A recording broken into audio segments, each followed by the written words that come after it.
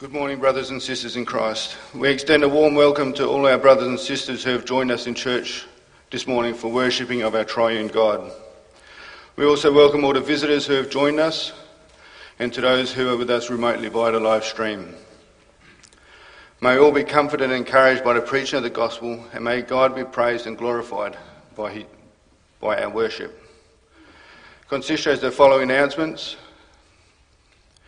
The election meeting for office bearers is scheduled to take place immediately after this morning's worship service. The following baptised brothers and sisters have requested to publicly profess their faith and so receive admission to the Lord's Holy Supper. Janilda Bron, Jed DeVos, Melanie DeVos, Brooklyn Klein, Dylan Kramer, Stacey Oldenberger, Noah Plater, David Poppy, Nicholas Pott, Bianca Roth, Liam Scoof and Cameron Visser. Having considered their motives as well as their knowledge of Scripture and confessions, consistory resolves with thankfulness to the Lord to grant this request. If no lawful objections are brought forward by the 31st of October, the profession of faith will take place, the Lord willing, on Sunday the 6th of November in the morning service at Lumen Christi College. These students are requested to attend a brief meeting with elders tomorrow at 7:30 in the consistory room. The consistory with deacons will meet at 8 p.m. tomorrow, the Lord willing. The annual church visitation as appointed by classis is scheduled for Thursday the 27th of October. Reverend Poppy will lead the worship service this morning, and before we commence, let us sing together from Psalm 98 verse 3.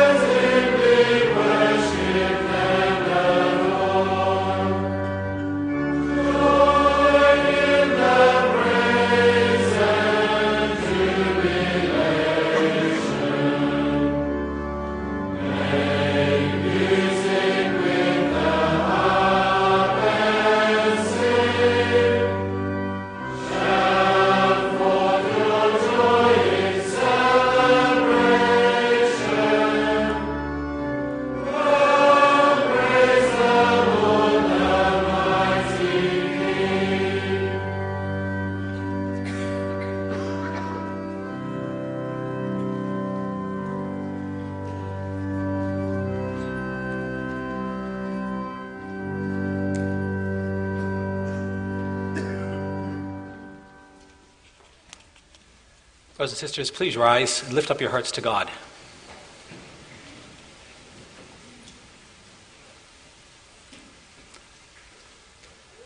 As we come into God's presence, we confess that our help is in the name of the Lord who made heaven and earth. Amen.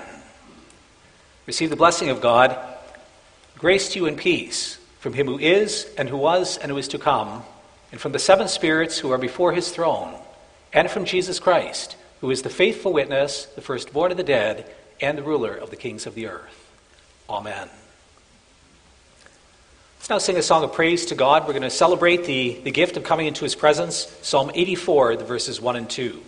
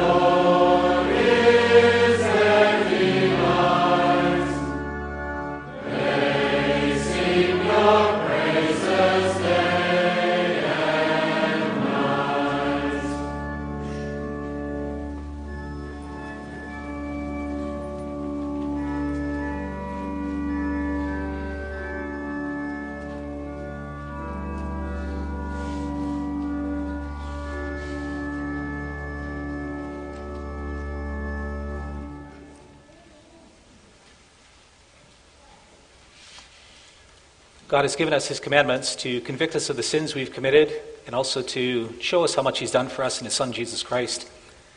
Let's listen to the words of God's commands as they come to us this morning in Deuteronomy chapter 5. There God says, "I'm the Lord your God who brought you out of the land of Egypt, out of the house of slavery. You shall have no other gods before me. You shall not make for yourself a carved image, or any likeness of anything that is in heaven above, or that is in the earth beneath, or that is in the water under the earth. You shall not bow down to them or serve them. For I, the Lord your God, am a jealous God, visiting the iniquity of the fathers upon the children to the third and fourth generation of those who hate me, but showing steadfast love to thousands of those who love me and who keep my commandments. You shall not take the name of the Lord your God in vain, for the Lord will not hold him guiltless who takes his name in vain. Observe the Sabbath day to keep it holy, as the Lord your God commanded you.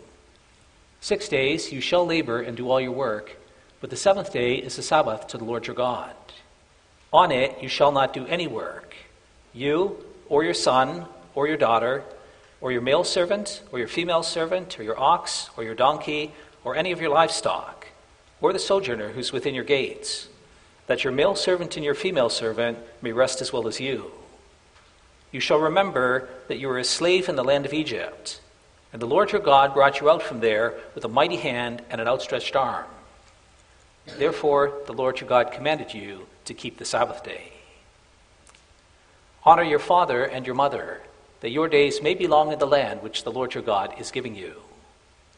You shall not murder, and you shall not commit adultery, and you shall not steal. You shall not bear false witness against your neighbor. You shall not covet your neighbor's wife. You shall not desire your neighbor's house, his field, or his male servant or his female servant, his ox or his donkey, or anything that is your neighbor's." We hear this, brothers and sisters, and we're convicted that we have sinned against the Lord and that we rest under his judgment. And it's as we come to that point where we're willing to confess our sins that the Lord wishes to assure us of his grace and forgiveness. And we're going to sing of that grace that God extends to his people from Psalm 36, verse 2.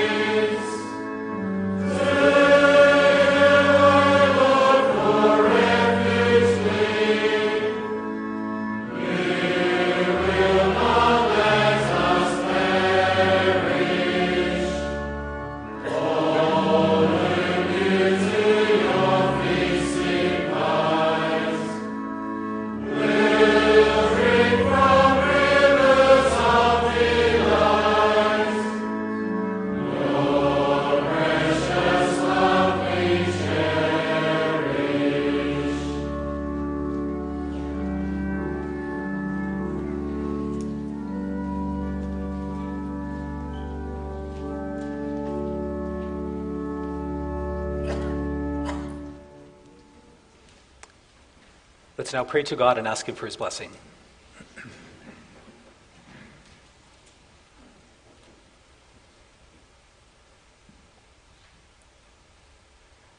Dear Father in heaven, we've just sung that your faithfulness and love reach to the heights of heaven above.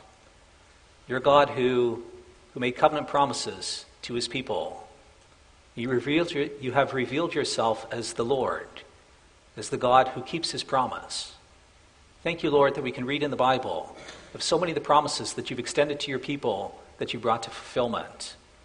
Thank you most of all that you've fulfilled the greatest promise. You promised to send someone through whom you would reconcile us to yourself. And you sent your own Son to bear the curse of our sin and to restore us in a relationship with you. Dear Father in heaven, we thank you that you open your heart to us, that you pour out your love upon us, that you call us into your presence, and that you wish to remind us of the grace that you've extended us in Christ. It's important for us to reflect on these things, Lord. We're sinners. We often fall short of your commands. And there's times where we feel really guilty about that. There's other times we don't feel guilty, and yet our guilt remains. We are those who offend you, and we rest under your judgment. We thank you then that you've sent your Son to restore the relationship between you and us. We thank you for the love and faithfulness that you have towards us, Father. We don't deserve it. We're extremely grateful for it. Thank you also for the care that you show us. We live in a world that's dominated by sin, by the sinful choices of people and the effects of those sins. So there's a great deal of suffering that we see around us and that at times we also experience in our own lives. And at times, Lord, that suffering can be intense. It can lead to really difficult experiences. We thank you that in the midst of that you promise to be our faithful God, that you will care for us, and that you promise to look after us. Thank you that you teach us how to manage suffering, how to handle it. We thank you, Lord, that you're with us in the midst of our suffering. This morning we're hoping to open to your word, to consider what you teach us about how to deal with brokenness and suffering. And we pray, Father, that you would give us your Holy Spirit, that we understand what you say. It's only through your Spirit that we can understand spiritual truths. And so we pray that you would open our hearts to this, that you would draw us near, and that you reveal your kindness and your glory to us. We pray, Father, that the worship that we offer you on this day may be acceptable to you, that the songs that we sing and the prayers we offer, but the thank offerings we bring and the confession we make might be pleasing in your sight. In Jesus' name we pray. Amen. So brothers and sisters, this morning I get to preach to you from Psalm 63. It's the text and also going to be the reading for this morning. So I invite you to open your Bible with me, and we're going to read together from this psalm. The reason I've chosen Psalm 63 is because the Ward Bible study, the theme for the Ward Bible study this year is, "You shall have no other gods before me." And here in Psalm 63, David celebrates the fact that the Lord is his God, and he shows us how to work with that in the real situations of life. So you can find that on page 567 of your guest Bible.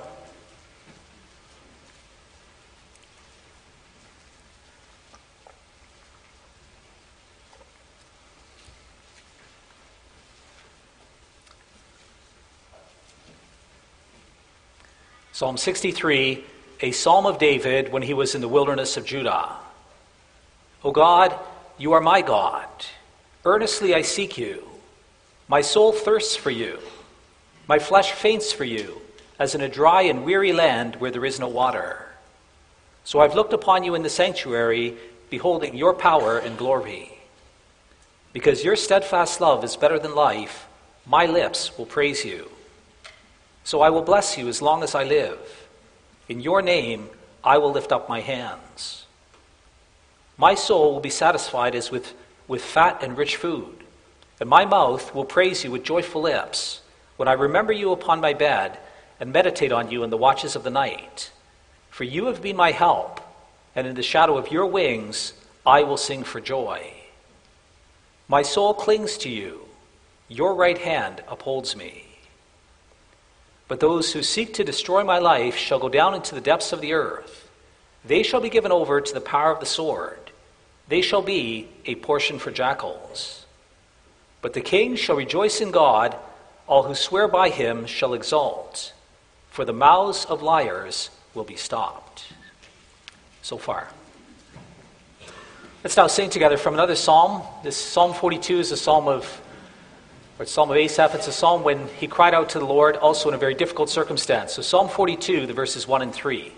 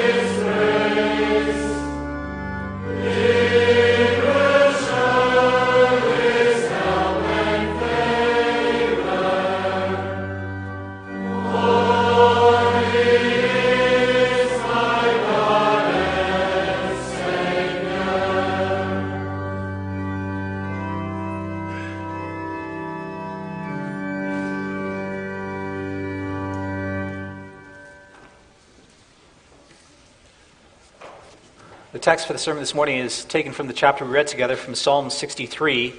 Then after the proclamation of God's word, we'll sing from that same psalm, from Psalm 63, the verses 1 through 4.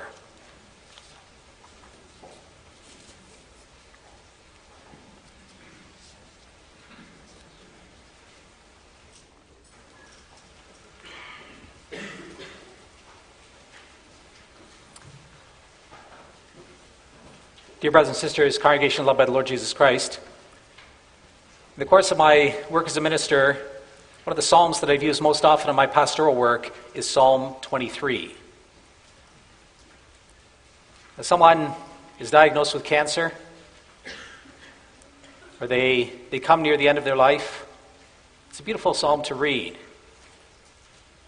We have someone who's in a situation where they're abandoned by others, or they're being attacked by others. And Psalm 23 is a profoundly comforting psalm to read. It's in those moments that the psalm really resonates with us. And the reason for that is because the theme of Psalm 23 is that David has confidence in the love and the care of the Lord. Psalm 23 verse 1, "The Lord is my shepherd. I shall not be in want." He's going to look after me. He leads me beside quiet waters. He restores my soul. It's in the really difficult times of life, the Lord is there for you. And He tends to your soul. He gives you the peace that you need. Especially in the hard times. "Even though I walk through the valley of the shadow of death, I will fear no evil, for you are with me, your rod and your staff, they comfort me." Well, it's a profoundly comforting psalm. You think about that, you reflect on it, and you realize the great love and the great care that the Lord has for you. But you know, Psalm 23, in many ways, is a finished package. It has the feel of someone who's lived a long life, and who at the end of his life, he looks back and he reflects over the course of his life, and he says, you know, when all is said and done, then the truth is that the Lord is my shepherd, and that I shall not want because He's here with me and He carries me. And that's a beautiful confession. It's amazing that David gets to that place, that he's able to make that confession. But you know, the struggle of life is that sometimes you're in the moment. You're not at the end of life. You're not looking back over all the things that God has done for you over the course of 50, 60, 70 years. But you're in the middle of life. You're in the moment when things are really hard and you're deeply struggling. And the question becomes, when you're in that moment, how do you figure it out?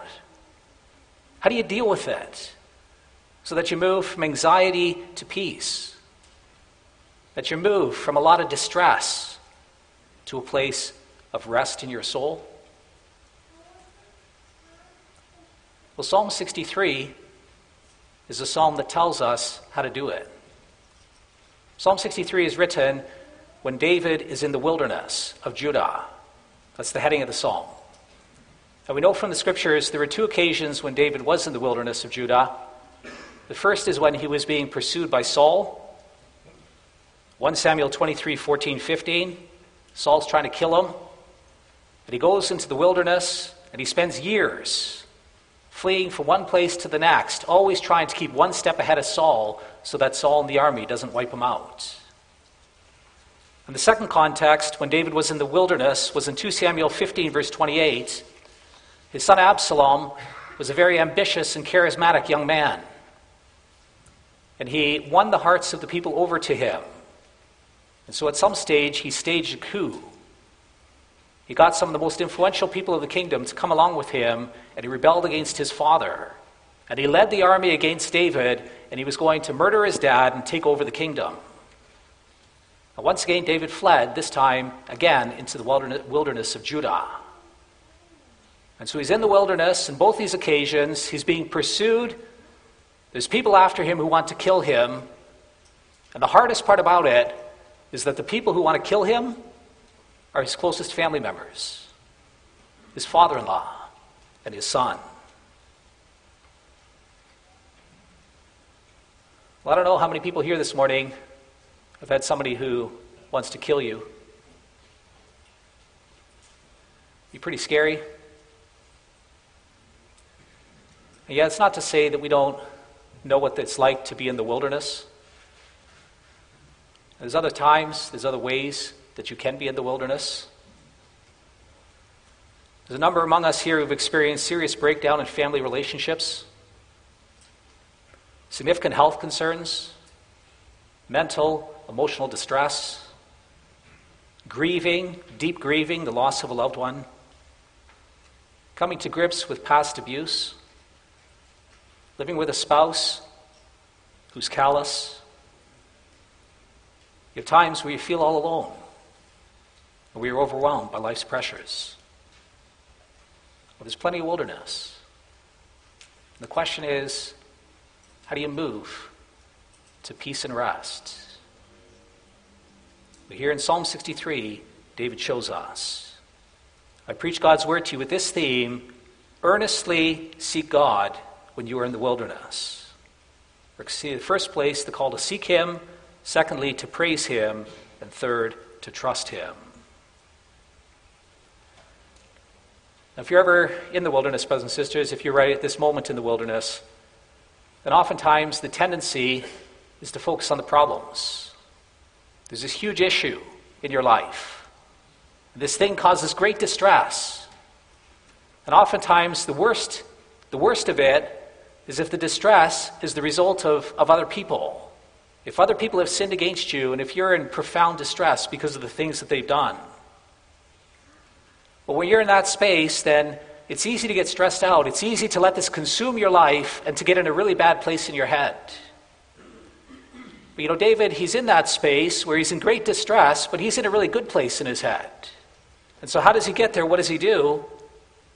Well, it's really quite striking. The only way we know that David is in the wilderness is because it tells us in the heading of the psalm.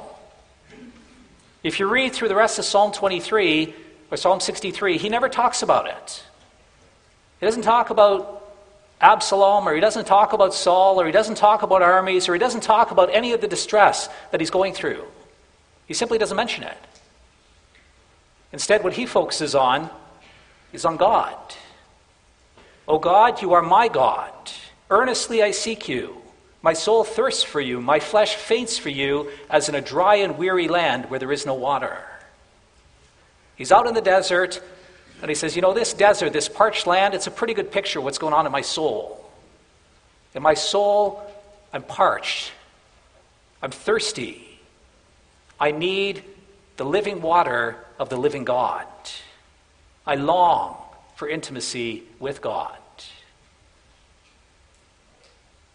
Well, how is it possible that he's in one of the hardest moments of his life, and yet he doesn't focus on the problems, but he focuses on the Lord? Well, he tells us that he's in this place because he knew God. He walked with God. David spent time in the shelter of God's wings. He experienced the loving care of God. And that's what gave him the confidence in God's protection and care for him today. He tells us about over the course of his life, he spent time at church. That's what he says there. Verse 2, I have looked upon you in the sanctuary, beholding your power and glory. David spent a life going to the sanctuary. He went into the presence of God. He came to church. And he met together with the Lord, and he met together with the people of God, and he focused his attention on the power and the glory of God.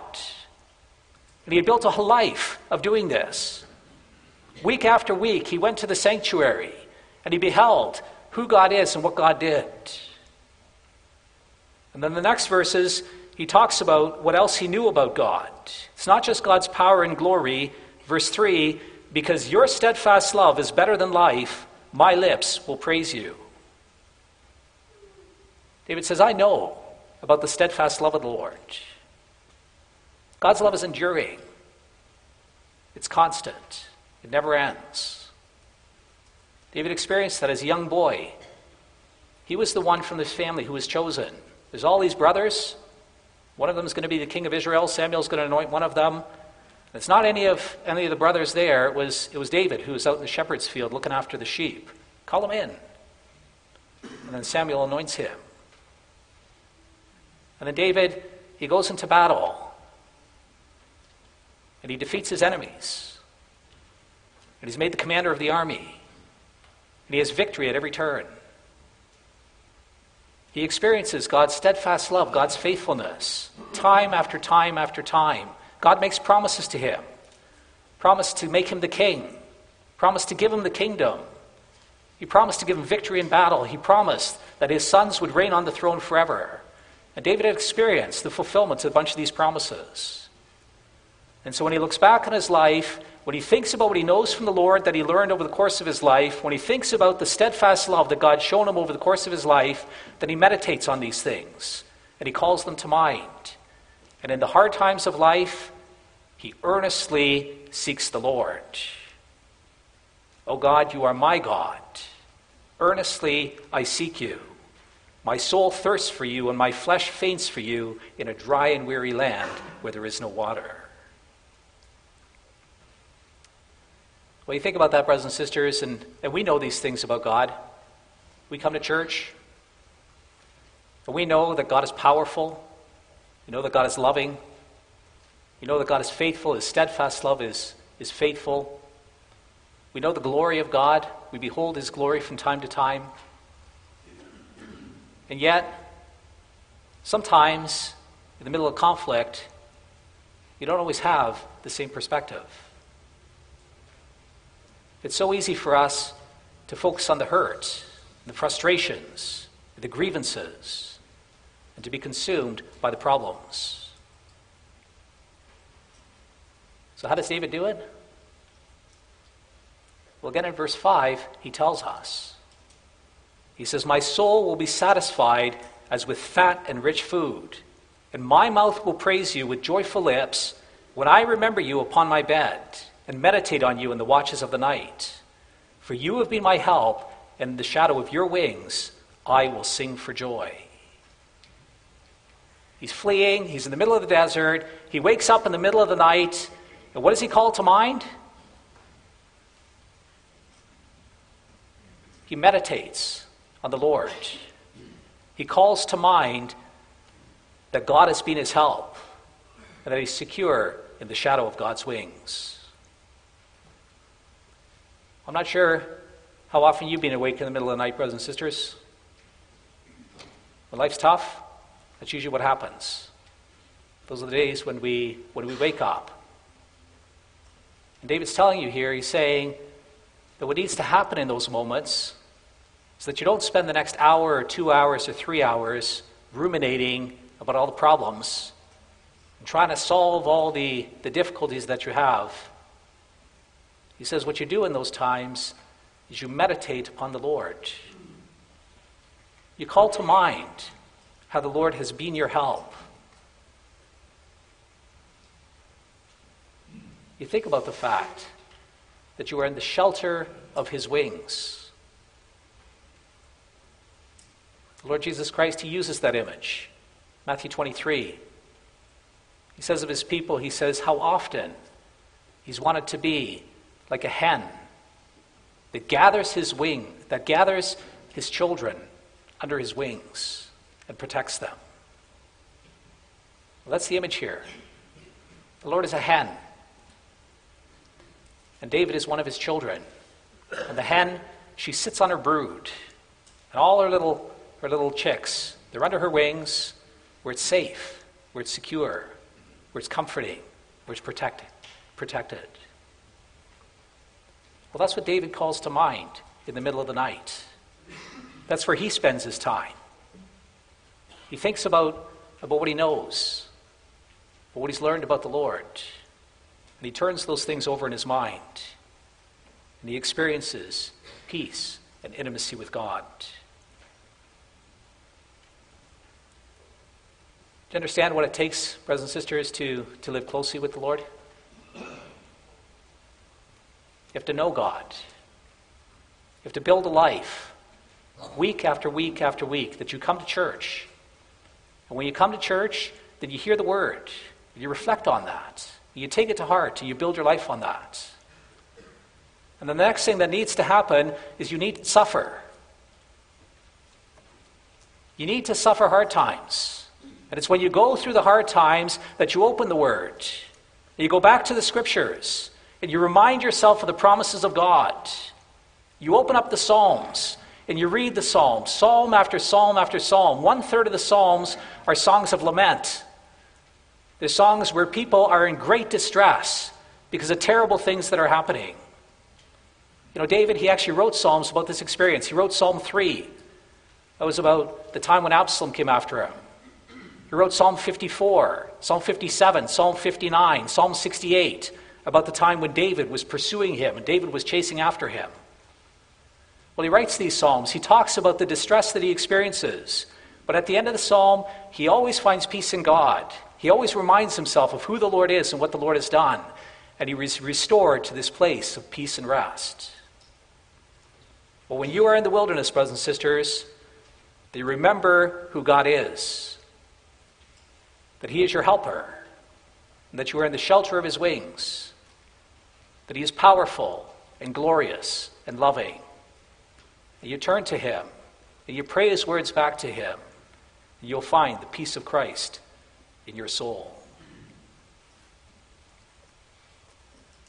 It's pretty special to know the Lord, brothers and sisters. You're going to be in the middle of this craziness. People hate you. Terrible things happen to you. Sometimes there's all these lies. And that was the space David was in. Verse 10, he talks about that, how the mouths of liars will be stopped. Well, around him, there's all these people who are telling lies about him.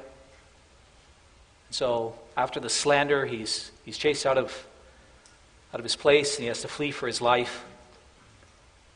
But he turns to God, and he remembers who God is. He finds peace and security in God. And it's real. It actually happened. He talks about it in Psalm 3. He's fleeing from Absalom. He says the most amazing thing, Psalm 3 verse 5, I lay down and slept. I woke again, for the Lord sustained me. I will not be afraid of the many thousands of people who have set themselves against me all around. So he flees out of Jerusalem. He gets to the Jordan. He's about to cross over into the wilderness. He desperately needs to rest. The people are extremely tired. And then he hears word from Jerusalem. They say, listen, whatever happens, you need to cross the river. You need to get into the wilderness. And so in the middle of the night, they spend the whole night crossing the river. They get to the other side. And David says, okay, Lord, I've done what I need to do. I'm going to rest. I'm going to sleep. And he does. He falls asleep and he gets a good night of rest. Because the Lord is his shelter. And because the Lord is looking after him. You know, he's an old man. He's done it over and over. He spent years fleeing from Saul. He's had a lifetime behind him where he's seen the faithfulness of the Lord. By Psalm 5 or Psalm 3, he's in this place where he rests. And he says, I'm not going to be afraid. I'm not going to worry about it. I'm not going to be afraid. I'm not going to let anxiety fill my heart. The Lord is my God, and I'm secure in him. That's really the confession that he makes in the middle of that psalm there. Verse 3, but you, O Lord, are a shield about me, my glory, and the lifter of my head. Well, here you have a man who has deep peace in the care of the Lord. Do you know anyone like that, brothers and sisters? Have you met people like that? Talked about them? Talked with them? You know, I've met a few of those people. I had a brother. He's diagnosed with cancer, esophageal cancer. Quite a serious matter. He's an old man, 90 years old. The nurse does the intake and says to him, listen, can you please fill in this sheet? And question number 5 there, you have esophageal cancer. It's a very serious matter. There's a likelihood, there's a real possibility that you're going to die. How concerned are you about dying? 0 to 10. And he circles a 0. And the nurse sits down with him. She thinks he doesn't get the question. Jacob, we need to talk. You might die. And he says, yeah. He says, I know. But he says, the Lord has been my life, my God, all my life. And he sustained me time after time. And he is fully capable of taking care of me today. He tells us a story of living in the concentration camps, almost killed by tuberculosis, almost dies by the Allied bombing. He almost dies when he flees out of the camp and when he escapes across to the Americans. But the Lord looked after him during that time and through the rest of his life. And so he had a deep sense of peace in the care of the Lord no matter what the circumstances. Or another story of a brother with a serious life-threatening injury or life-threatening illness. The doctors, they can't figure out what's going wrong. They know he's really sick, but they just don't know what's going on. And so over the course of the months, he has these conversations, he writes these emails, and it always ends that the Lord is good. And after months and months and months of still not finding out what's going on, it changes and it says the Lord is still good. And at his funeral, after he passed away, they figured out that the doctors had made a mistake and they missed something pretty basic. At the funeral, his wife ends off and she says about him, what happened, and she ends off with the words, and the Lord is always good. Deep suffering. You live in the Psalms, in the midst of the suffering. You find peace in God, in knowing who he is and knowing his care for his people. And the result is that in your soul, you find rest, you find security. These are people who have lived out the words of Philippians 4, verse 6. Do not be anxious about anything, but in everything, by prayer and supplication, with thanksgiving, let your requests be made known to God. And the peace of God, which surpasses all understanding, will guard your hearts and your minds in Christ Jesus. It is the gift of God in Jesus Christ, brothers and sisters. It's only possible through the Spirit of God. Our Savior, he lived this life. Profound distress. People who hated him. People who wanted to kill him. And he turned to the Lord. He often withdrew to lonely places and prayed. He strengthened himself with the Scriptures. And he went into the secret place with God. He hid away, and he had communion with his Father. He opened his heart. He poured out his heart to God. He strengthened himself with the Bible and then talked to his Father in heaven. And as he did so, in our Lord Jesus Christ, he had the peace of God that lived in him. And it's this peace that he offers you. Now, there's some of you here this morning who are in a difficult place. Some broken relationships, some other distress, other forms of real suffering. It's quite something to have to suffer. But the real treasure is that when you're in the midst of the suffering, that you turn to God in prayer, that you strengthen yourself with his word, and that you live with him and walk with him through the midst of it. And then he will be with you. He will give you his peace, and you will find rest for your soul. And actually, you know how good it gets in that place? It's not just rest. Deep down, you're filled with joy. And you sing. That's what David does. Look at Psalm 63. If you open your Bible with me there. I'm going to start reading at verse 3.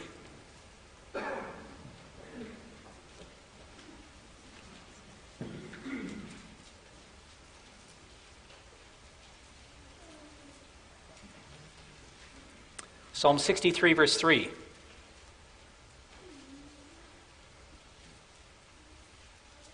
We're going to read the next 5 verses there. I'd like you to notice the words praise and joy and sing. So he's in the desert, and then he prays. He says, because your steadfast love is better than life, my lips will praise you. So I will bless you as long as I live, and in your name I will lift up my hands. My soul will be satisfied as with fat and rich food, and my mouth will praise you with joyful lips. When I remember you upon my bed and meditate on you in the watches of the night. For you have been my help, and in the shadow of your wings I will sing for joy. I'm going to praise God, and I'm going to bless God, I'm going to have joy in my heart, and I'm going to sing out of that joy. When we have confidence in the Lord's care for you, when you experience the peace of God within your heart, when your heart is filled with the peace of Christ, then you can have joy, even in the middle of really difficult circumstances. And out of the joy of walking with the Lord, then your heart can be filled with song. You break out into songs of thanks and songs of praise because of the peace that you have within you.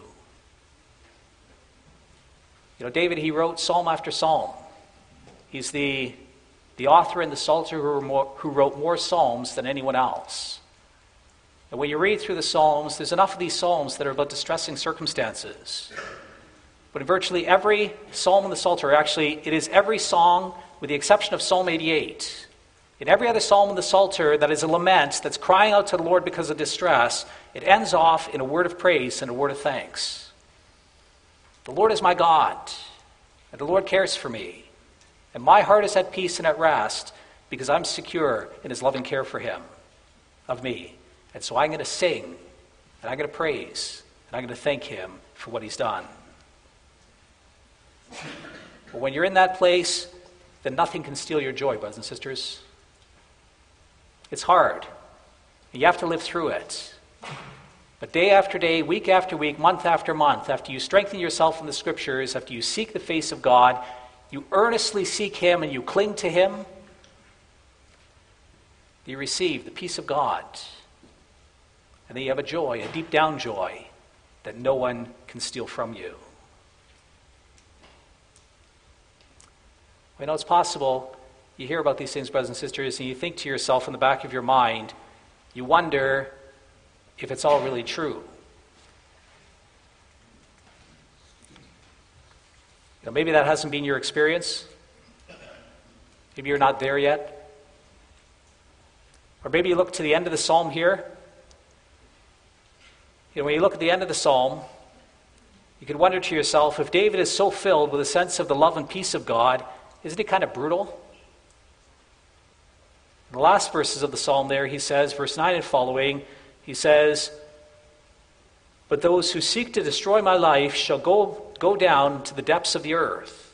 They shall be given over to the power of the sword. They shall be a portion for jackals. But the king shall rejoice in God. All who swear by him shall exult, for the mouths of all liars will be stopped." Well, it sounds an awful lot like David has a lot of hatred in his heart. It sounds like he wishes that his enemies were dead. Well, where is the sense of peace? To make sense of it, you have to understand that's not really the truth of the situation. He's not wishing that people were dead. Because if you read the historic circumstances in which David lived, he actually wished the opposite. When he was fleeing from Saul, there's a bunch of opportunities where his men could have killed Saul. They were chasing after Saul. Saul comes into the cave. They could have killed him. They're saying to David, "Hey, just give us permission, we'll take him down." But there's other occasions where they had him. They slip into the camp. They steal his water jug, his spear, like they were there, and they could have killed him. But they leave him alone, and they go back. And so David, he didn't give permission. He's not in this space where he's filled with hatred and he wants to kill Saul. In fact, when Saul actually dies, 2 Samuel 1:11, it says that David tears his clothes at the news of the death of Saul. It says that he and his men, they mourned and fasted and wept till evening for Saul and for his son Jonathan. And the scripture actually tells us it was even a more difficult experience when his son Absalom died. Absalom's coming after him. The whole army of Israel is with him. Then he has Joab, the commander of his army. He's got a couple of other men, Abishai and Ittai. And he says to these commanders of his army, he says, "Go and deal with my enemies." But he says, "Please, please, please, be gentle with my son Absalom." Be gentle with him. Kid gloves. And what happens is Joab kills him. When the king hears the news, then he's deeply moved.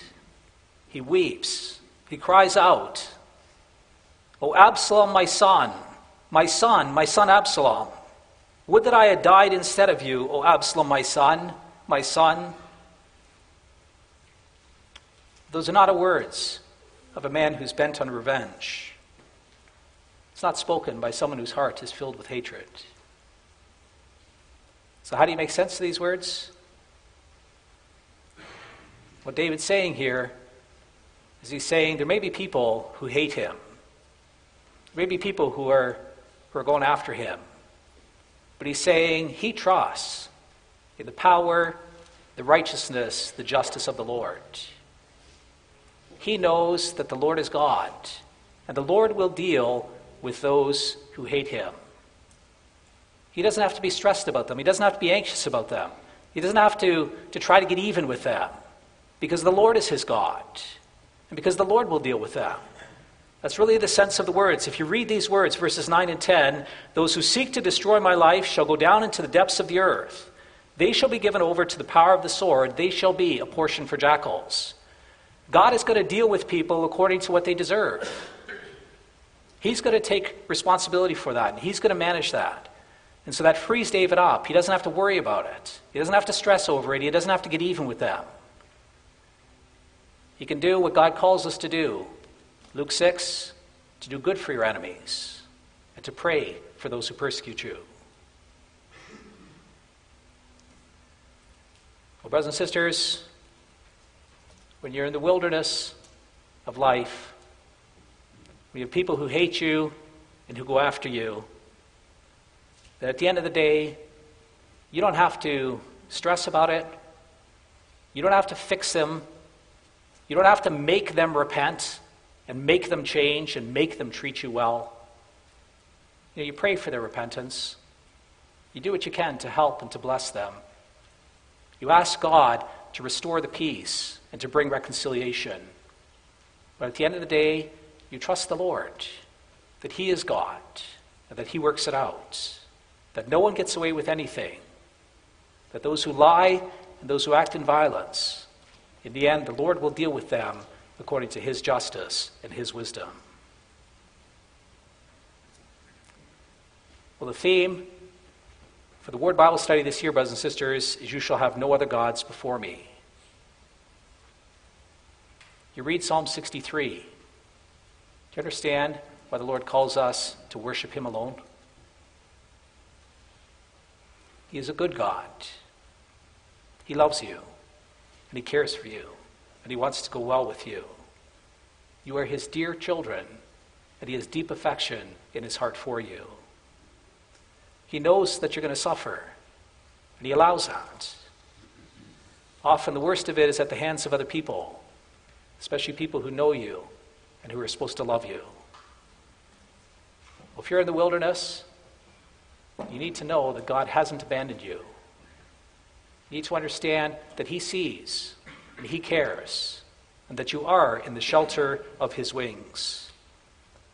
It's when you wake up in the middle of the night that he calls you to focus your attention on his power and his glory, to call to mind his steadfast love that he has promised to you and that he has fulfilled for you in Jesus Christ. You need to remember that our Lord Jesus Christ was also in the wilderness. Matthew 4, the Spirit led him into the wilderness. And when he was in the wilderness, it wasn't a time of peace and sunshine and roses. And when he was in the wilderness, and he was attacked, he was tempted by the devil. But the Lord strengthened him, and the Lord sustained him. The Lord sent his angels to minister to him, and he was faithful during that time. Well, he promises to give you his Spirit, to live in your heart, and to carry you through it. And so in the midst of the suffering, you call upon God, you seek his face, and you rely upon his grace. The Lord will never leave you or forsake you. He loves you, and he will bring you to glory. Amen.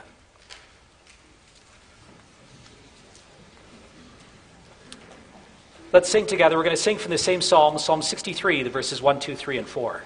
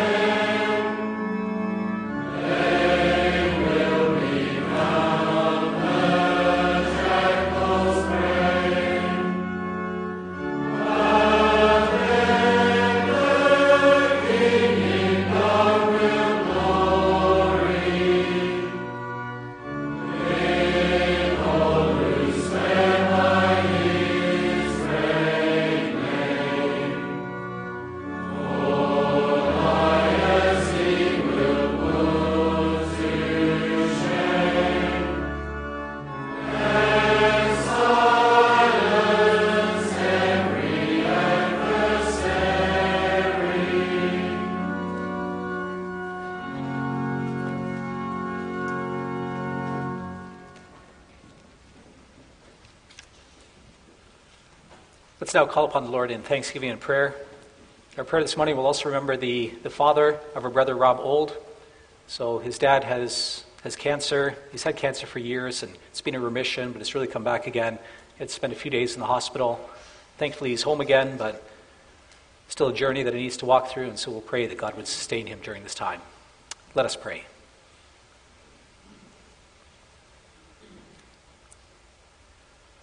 Almighty God and Father in heaven, there are times when we are in the wilderness. There's times when we suffer in life. It can get pretty intense at times. Lord, we earnestly seek you. We cling to you. You are our God, and we love you.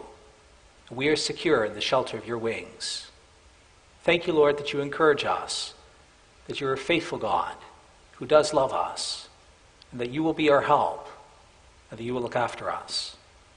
We pray, Father, that as we live through the wilderness, that we're able to open your word, that we may strengthen ourselves with the promises of the gospel, that we call to mind what you have done for us, how rich we are in Christ, and who we are in Christ.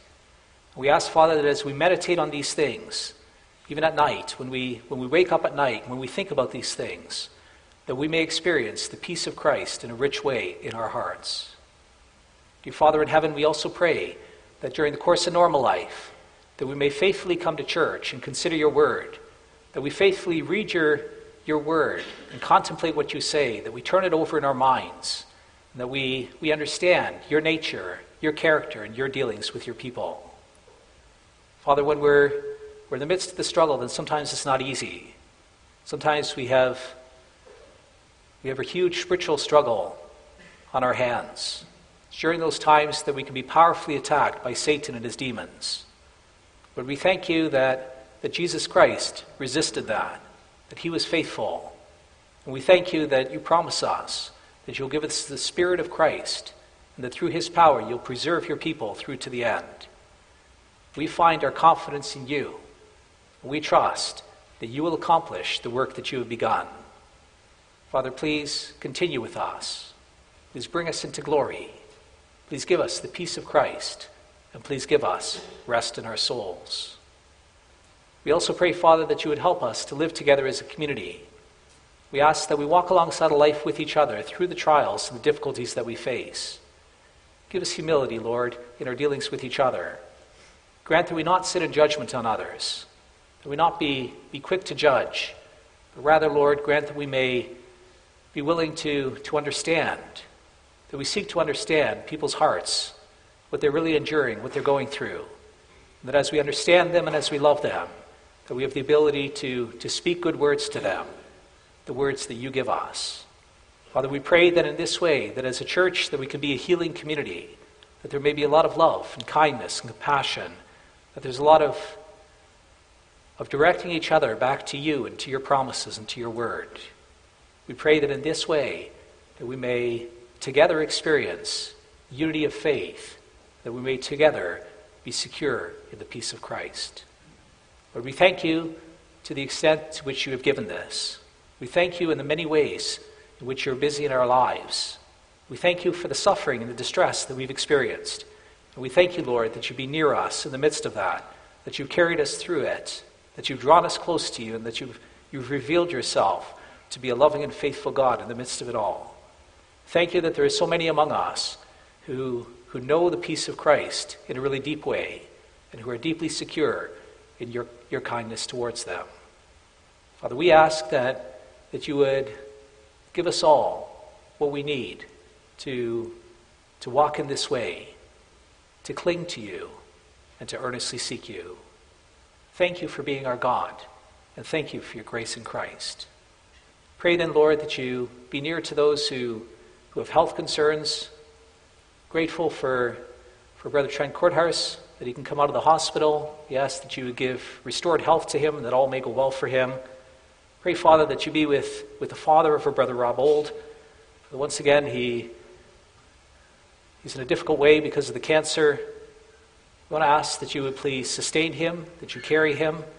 Most of all, Lord, that he can turn to you, and that he's deeply secure in your love and promises towards him, that he has a rich measure of the peace of Christ within him. Thank you for being his God. And thank you for the comfort that you do give him. And we pray that you'd also be near to our brother and to his family, to the rest of the family, that you comfort them with your promises, and that you carry them through the midst of the distress. Father, we also pray that you take care of so many others who have significant health concerns. Be near to those in our congregation who are struggling with broken relationships.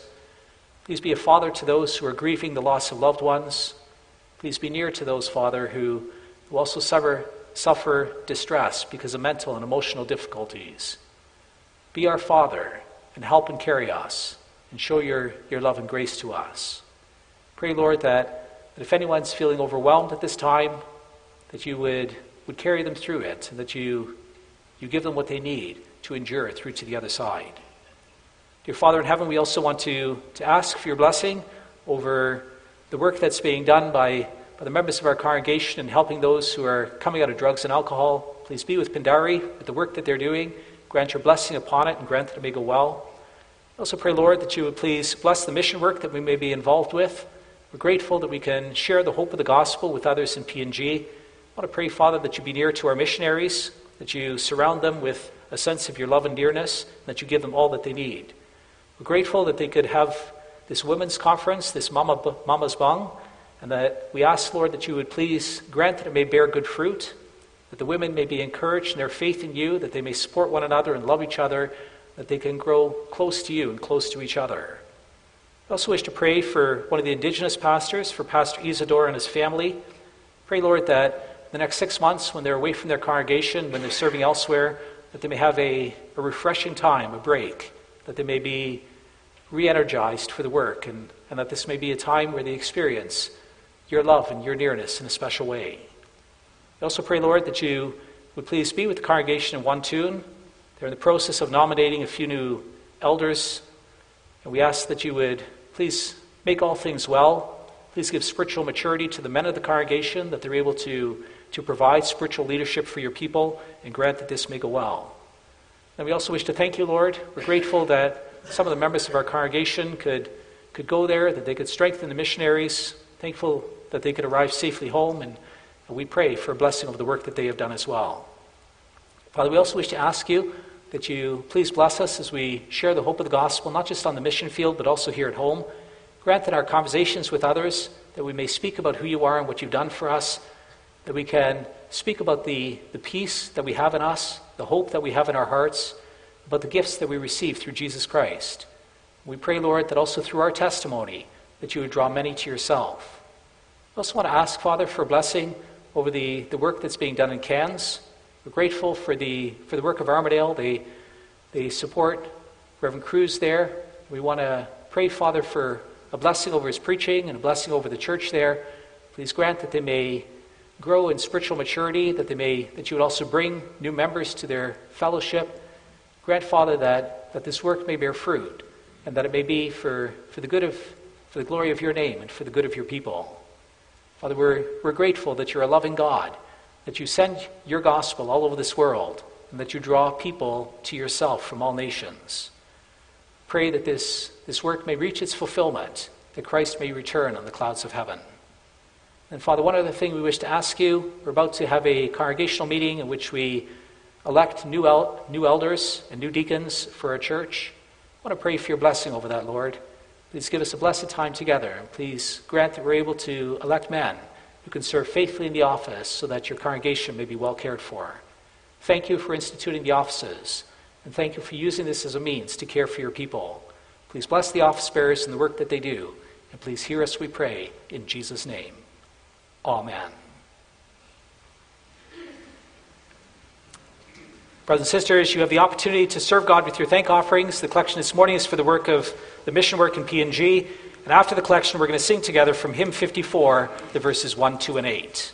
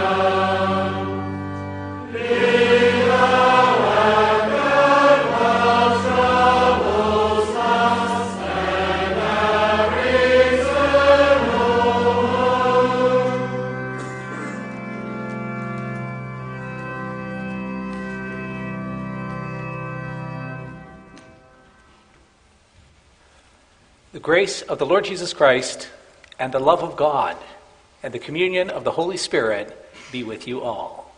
Amen.